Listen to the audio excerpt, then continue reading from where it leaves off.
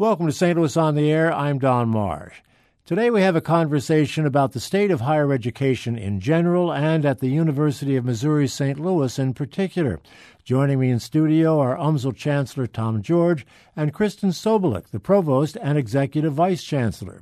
They were both excited by the news earlier in the day that Professor Emeritus George Smith of the University of Missouri-Columbia had won the Nobel Prize for Chemistry.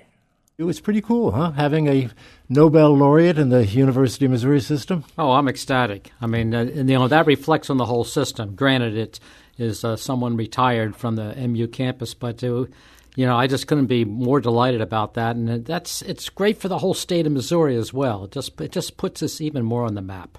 And of course, it's in your field, which makes it even more pleasant. Right. I mean, it's the chemistry prize. I would say that George Smith is as much biologist and biochemist as chemist. He kind of covers it all. I mean, it's a remarkable man. Kristen, maybe you're a good luck charm. You've been here only a year and a half, and we already have a Nobel Prize in the system. I think that is fantastic news, but I don't think it has anything to do with my being here in the University of Missouri system. Well, we're delighted to have you here, and good to have you. We'll see you many more times, I'm sure. Tom, let me go back to you, because the last time we talked, it was not a really good conversation in the sense that what we were talking about were cuts and hiring freezes and difficult times for the university. I gather, however, that things are turning around fairly well. Well, at the time we talked about 3 years ago, we were undergoing some major cuts because our revenues were not matching with our expenditures. And the expenditures were getting a little too large. So we've matched them now. And, yes, we have stabilized the budget. And now for the last 2 years, we've actually had a surplus, going into the next fiscal year. What we're working on now is, with a stabilized budget, is growing resources. So we want to get ourselves back to where we were 3 or 4 years ago. We've lost about 1,000 students. We want to get those students back, and there's some other ways that we can help ourselves get the revenue back to where we want it to be. How do you explain the surplus? The surplus is good spending, doing efficiencies, making cuts where you have to make cuts. But it's not been because of doing layoffs. I mean, we had to do that 3 years ago. We've not had to do that now. So I'd say it's really prudent expenditures. And Kristen, you come in at a time when you're really looking ahead. There's a strategic plan out there now. And you're going to be overseeing that, as I understand it. Give us some sense of what that plan will involve. Yeah, our strategic plan we have moving forward. We're very excited about it. It's good timing. It reflects where we want to be and what we want to do and focus on over the next 5 years. Now, that, of course, focuses on our people and on our students in particular. We have a compact for student success where we would like to increase not only the number of students that we have on campus, which will help our region as well, but also on their particular success with regards to graduation rates and retention. How do you achieve it? It's one thing to declare what you want to do and what you want to have done, but how do you achieve it? I think we keep on the same trajectory that we've been on. We have increased our 6-year graduation rate by 15 points over the last few years, and we've also increased our retention rates for all level of students, including our Pell-eligible students and our underrepresented minorities. So we absolutely need to keep on the same trajectory, but also double down with regards to the things that we've found that have been successful. Tom, as I understand it, community outreach is a big part of this plan, along with several other components. Right. In fact, that's one of the compacts, one of the 5 compacts, and that's something that we already do very well, and you know that, Don. Not just from interviewing me and Kristen, but all the wealth of people that from around the campus that you interview. But that's part of our charge. We're part of the land-grant university system, and part of that is to be an anchor in our region and to reach out to the community. And I tip my hat to the faculty and staff that do this. Yeah. Planning over a 5-year period can be difficult at times. How do you go about that? Well, first of all, you come up with a set of, we would call them actions and goals, but you have to recognize that you need flexibility. I've been through now several strategic plans, either 4 or 5 year plans, And on an annual basis, at least, you look at the goals, you look at how you're doing, and you can make adjustments. So nothing's in stone. Sometimes you have underestimated what you can do. Sometimes you've overestimated. So there will be adjustments as we go along. It is difficult to say 5 years from now this is precisely where we're going to be. Yeah, you have to be flexible, Kristen. No question, because things can change quite dramatically and quite quickly. I agree with that, and I think flexibility is absolutely built into our strategic plan to make sure that we are going to be adapting to some of the parameters that we don't understand right now, to the directions that we need to take for our student success, and to make sure we're reallocating and allocating our resources into areas of growth, strength, and excellence. How are you going to fill that deficit of 1,000 students? You want more than that, obviously, but how do you go about that? Well, the main thing is I think it is important for our region that we do that. We're aligning with the regional chamber in their parameters for increasing the number of educated St. Louisans in this area. But we focus on not only recruitment, but specifically on retention to make sure the students that are coming to UMSL actually get the services and the help that they need to stay here. And given that our student population tends to be older and they come from a wide variety of backgrounds, we're about access and success for our students, we need to make sure that we have those support services in place for them so that they can be successful and walk across that stage. And Tom, the reason the regional chamber is interested in this is because they want those students to stay to become employees, and don't they? Well, particularly from UMSL, I'll just put a little push in for the University of Missouri St. Louis. Our students do tend to stay here in St. Louis, but I do also want to do a shout out for all of higher education in St. Louis. As the provost mentioned, this is a collective effort. About 5 or 6 years ago, the regional chamber identified about 400,000 adults, and you can decide how you want to classify what is an adult, but an adult that had partial degrees, if you will. They didn't have the whole 120 credits to get that particular degree, and said collectively, let's work on this, and let's see if we can get that number down. I think it's about 700,000 across the state, but over half are right here in St. Louis, and we are whittling down on that one. And this is all the institutions, public, private, and 2-year as well as 4-year.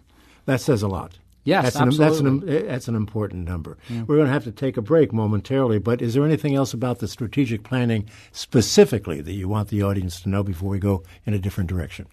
Well, what I like about the strategic plan is it really focuses on what we already do and what we're known for. And basically, we transform lives. And we not only transform the lives of our students, but also the faculty and staff that we have at the university. So it's been a real pleasure to work with that group to put forward our plan for the next 5 years. Well, it never stops, does it? You're all going to be busy for a good long time to come. Let's take that break now. We'll be back in just a moment to continue our conversation about what's going on at the University of Missouri St. Louis. With me in studio is Tom George, who is the Chancellor, and Kristen Sobolik is the Provost and the Executive Vice Chancellor. Back to continue the conversation. If you'd like to be a part of it, we'd love to hear from you. Give us a call at 382-8255. That's 382-TALK. Send us an email to talk@stlpublicradio.org, or if you would prefer, send us a tweet at STL On Air. This is St. Louis on the Air on St. Louis Public Radio, 90.7 KWMU. Thank you for listening to this St. Louis on the Air podcast supported by University College at Washington University, with undergraduate and graduate programs part-time, evening, and online. University College at Washington University, offering world-class education within reach. We have a special announcement today. Just this morning, we rolled out a special Facebook group focused on St. Louis on the Air. If Facebook is your preferred social media platform and St. Louis on the Air your go-to talk show, this new group is a great place for you to join our conversation. Search St. Louis on the Air on Facebook to request membership in the group and get started engaging with other fans of the show as well as with our producers. Now back to Tom George and Kristen Sobolik of the University of Missouri St. Louis. You know, that last item there with regarding our Facebook group, Tom, raises the question in my mind as to what today's digital world is doing to higher education. Well, it's obviously we have to roll with the times and help lead with the times as well. We're increasing our online instruction, where people are getting their instruction basically facing a computer. But also, if you look at our marketing and communications area, which is the discipline that you're in, that's something that we have to keep up on as well. And we look at different modes, whether it's Facebook, whether it's Twitter, or just electronic communications by internet. But certainly, it's affected higher education. No question about that. One of the issues major in college life today is being crisis ready, Kristen. Too many stories about violent situations on campus. Where is UMSL in this regard? I think UMSL is in a good place with regards to being prepared. I'm not sure that anybody is ever totally prepared, but I think that we have good communication amongst our leadership team and with everybody that needs to, in essence, deal with a situation as it happens. So I feel good about our team. I hope that we are ready, and we are absolutely aware that there are a lot of different pernicious issues out there of which we need to keep on top of. Tom, this must be the kind of thing that would keep someone like yourself and Kristen awake at night. I never think that I'm on top of everything and that I have encountered everything. It is amazing what can happen, that you try to be as prepared as possible. And certainly we take it very seriously. When we went through all those budget cuts 3 years ago, the one area we did not touch was security or our police on campus. And in fact, we even increased the resources there. So it's something we take very seriously. I think it's very effective being a part of the system myself. If ever there's an incident or something that is suspicious, my cell phone is telling me, be careful, something is going on out here. Yes. That's very important. And we periodically have training. I mean, Kristen and I have participated with other leadership in the university with training, going through different kinds of potential scenarios, like an active shooter, for example. Yeah. Kristen, you come into this system, was it May of 17? Is that correct? That's correct. Yeah. You come from someplace else. When you come into a new system like this, what do you look for? What do you see, and what action do you take? Say, gee, I think we could do this better, because old eyes, and forgive me, Tom, old eyes looking at it may not see the same thing you do. I think it is interesting to come into a different situation because you do see things from different lens. And the way that I've described it is taking a look through a kaleidoscope and turning the kaleidoscope one click, and all those tiles fall into place in a different way. And so the strengths that this institution has may be the weaknesses of a previous institution, but then you can help problem solve what's going on the ground here at like the University of Missouri St. Louis, at your new institution. What did you see when you came in and you thought maybe we can work on this? Well, the reason I'm here is because the people were wonderful, and I loved our students. They were just very engaging and open, and that's the reason that I'm here. But if everything was, fantastically perfect, then there wouldn't be anything for provosts to do. So it is fun that there are things for me to do that I can work on with these, great people that we have, and do team building and do what's in the best interest of our students. Well, what exactly does the provost do? That is a good question. I just had, just last week, I had pizza with the provost, and the first question that the students asked me was, what on earth is a provost? They came for the pizza. They had no idea what the provost was. But the provost oversees all of the academic arms of the institution. So I have the privilege of working with our deans and with our faculty to create good programming for our students and what they want. We also oversee the research arm and our student life arm, and the provost gets to have the fun of the institution. Yeah. Tom, we've all been watching these past days what's been going on in Washington with the Kavanaugh hearings. Mm-hmm. And one of the things that it has done is really shone a light on one aspect of university culture that's not necessarily flattering.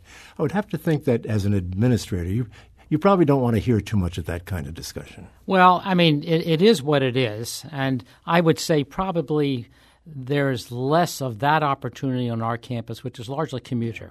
We still have about 1,300, 1,400 students that live on campus, and then another maybe 1,000 around the campus. But it is something that we take very seriously, and our student affairs division is outstanding. And we get reports regularly from our police department of incidents that are happening, and we try to get on top of things immediately. But it is higher education. And, when there are issues that happen, the administration has to take very fast and corrective action. You can't lay back and say, well, this will resolve itself. That doesn't happen. Would you agree, Kristen, this is something that you don't like to see such a bright light shown on as it has been in the recent days? I guess I'm not I think it's okay to shine a bright light, because when you shine that light, then you can illustrate the problem and hopefully then correct it. We obviously need to have some of that correction, not only in higher education, but in our society. And I think then that light will be important. Right. We have some questions coming in from our listeners. Dan writes on Twitter, he asks, what is UMSL's plan for all of its abandoned properties? Surrounding communities are thrilled to see new construction like the Optometry Center, but concerned about beloved buildings like the former Incarnate Word Convent, Alumni House, and fraternity homes on Natural Bridge. Excellent question, and that's a concern to us as well. We are methodically looking at all these properties. Certainly, Normandy Hall, which is right next to Incarnate Word, is something that ultimately we want to either do something with it or take it down. Sometimes just simply taking it down it takes more resources than you realize, and particularly if there's asbestos and other things. But we are looking at the properties that are empty, and we're getting ideas from people what to do. I wish we could move more quickly on this, but we are taking it seriously. Some of the things I've read recently, Kristen, would indicate that there's a lot of competition among colleges and universities for students, and this is causing a lot of money to be spent on facilities that maybe aren't totally necessary, giving some campuses a kind of a country club look, if you will. That's not going on at UMSL, but am I right in what I read or understand? Well, I think, what you say, too, that there is some competition among institutions, and we have a decreasing demographic with regards to high school students. But again, getting back to what we had talked about previously, in St. Louis, we have a lot of people that have some college education but need more in order to attain a degree. And so we want to be focusing on those students, and I think that will be for the betterment of UMSL, but particularly for the betterment of St. Louis. Speaking of competition, Tom, there was a list out yesterday, I guess it was, in which St. Louis was listed as number 2, I think, in the country in terms of a great spot for entrepreneurs. Is the entrepreneurial spirit in St. Louis competition for universities? Well, there is competition, but I'd say that's one area where we see a lot of cooperation. I'll just give you an example, and that's the Cortex region.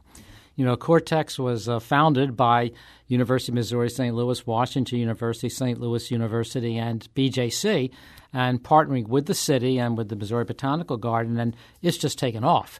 And that's definitely an example of institutions collaborating and cooperating on entrepreneurship. We each individually have programs in entrepreneurship, and we started basically an incubator in conjunction with Ameren there, which other institutions are participating in.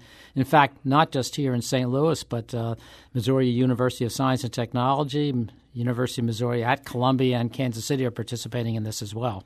If you're going to be a successful entrepreneur, it's probably a good idea to be well educated. I suppose that goes without saying, right? Well, that helps. I mean, everyone likes to, well, not everyone, but people point to Bill Gates as having not finished college and certainly a great entrepreneur. But yeah, we would say that your chances of being successful are going to be higher with an academic degree. One thing, Kristen, I think many people don't fully understand or appreciate is that UMSL has a pretty good reputation as a research center. It's not often thought of in that light. What exactly is going on at the school? Yeah, well, UMSL is one of the 4 public research universities in the state of Missouri. We are in Tier 1 and we have high research productivity, which puts us in the very top tier of all academic institutions across the nation.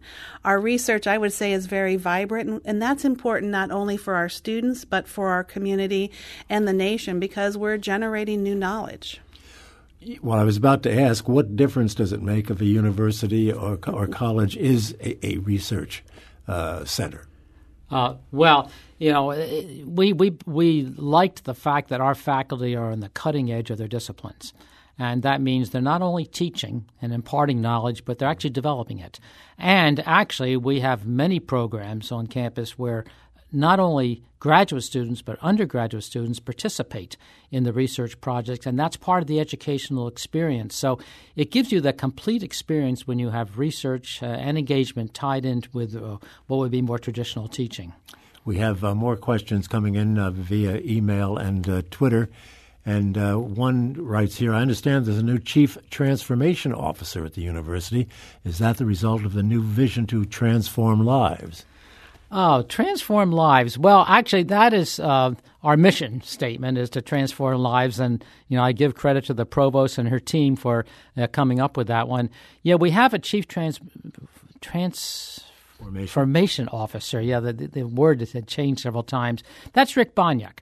Rick Bonyak is our CFO, and he's our Vice Chancellor for Finance and Administration. And in that role, he's looking at how we can do things a bit more out of the box, how we can be more entrepreneurial with administration. He's working not just with our campus, but the other campuses, part-time in that role.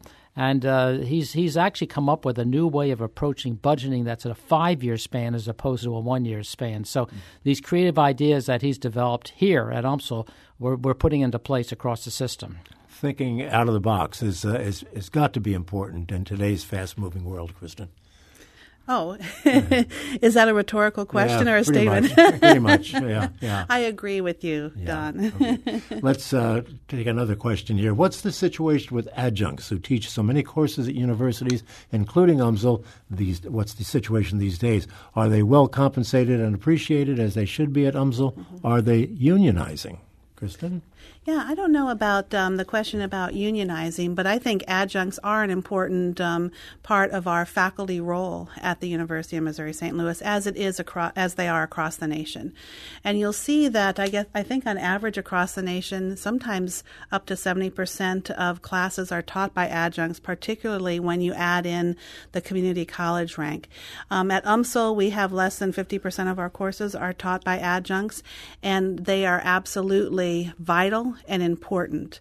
I think we have a couple of different types of adjuncts. One that could be experts like you, Don, that could come in and adjunct for a course and talk about, about interviewing techniques or about journalism today in our society, and you would be absolutely most welcome. And we have other adjuncts that absolutely are making a living being an adjunct and focusing in a particular area. Unionization, Tom, seems to be a growing trend in higher education. Is it a good thing or bad thing? Well, it exists. And in many cases, I think it actually is good. On our campus, parts of the staff are unionized. There was some discussion about potential unionization of different areas of faculty, whether it's adjuncts or whether it was tenure track faculty. At this point in time, we're not. I think we're trying to be very mindful of how we treat our employees, and how do unions come about? Well, it's fair treatment of your employees, particularly from those that are in administration, and we work on that as hard as we can. Another listener writes, exciting things are happening at UMSL, including the creation of new Community Innovation and Action Center. Can we hear more about the strategic plan for community engagement? We are really excited about the creation of the Community Innovation and Action Center, which is actually an evolution of our Public Policy Research Center. And in fact, I think Don, that they're going to be housed here at UMSL at Grand Center so that we can provide that important access for our community partners. Yeah, so we are very excited. It really points to our mission, our community engagement mission. And we're excited to have them here. But what exactly is it going to do? Mm-hmm. They are going to what they do is they bring together our community partners and our nonprofit organizations so that they can have greater impact for our community. They, in essence, see the bigger picture on particular projects and areas of support that are needed, and they, in essence, bring groups and people together to provide that necessary support. One of the big hot-button issues in the country today, and certainly applies to colleges and universities, is the issue of gender equity, Tom. How is the University of Missouri St. Louis dealing with this issue? Well, we do look at it, particularly in the area of salaries. We do look at that and try to make adjustments as necessary. If you actually look at our student body, we're about 60% women, 40% men. So just by definition, we have more women than men on campus within the student body. In terms of women in the faculty ranks, we actually look, relative to other institutions, we look pretty good in terms of percentage of women that hold either tenured or tenure-track faculty positions. But it's something we take seriously. We have a Center for Gender Studies that keeps us on track. We only have about a minute left or a little bit more. Kristen, I'll ask you the challenges as you see them moving forward. I think the main challenges are within ourselves, in essence, being prepared for some of the changes that are already happening and will continue to happen within higher education. The challenge of making sure that we're not only serving our students and what they need, but our communities, because change is happening and we need to adapt. Tom, same question to you with regard to challenges. The challenges are not going to stop. I think the question is how can you respond to challenges and make the institution even stronger? So I think that's what we always try to look at. Is there a different direction we can go in to meet the challenge and then come out better at the end? And that's what the strategic plan is all about, really. That's what we're counting on, yes. Okay. Well, I want to thank you both so much for being with us and talking about some of these issues. It's certainly one of the most important institutions in our community, and I thank you, Kristen Sobolik, for being with us, and Tom George, Chancellor at the University of Missouri St. Louis. Thank you, Don. Great talking to you. This is St. Louis on the Air on St. Louis Public Radio, 90.7 KWMU.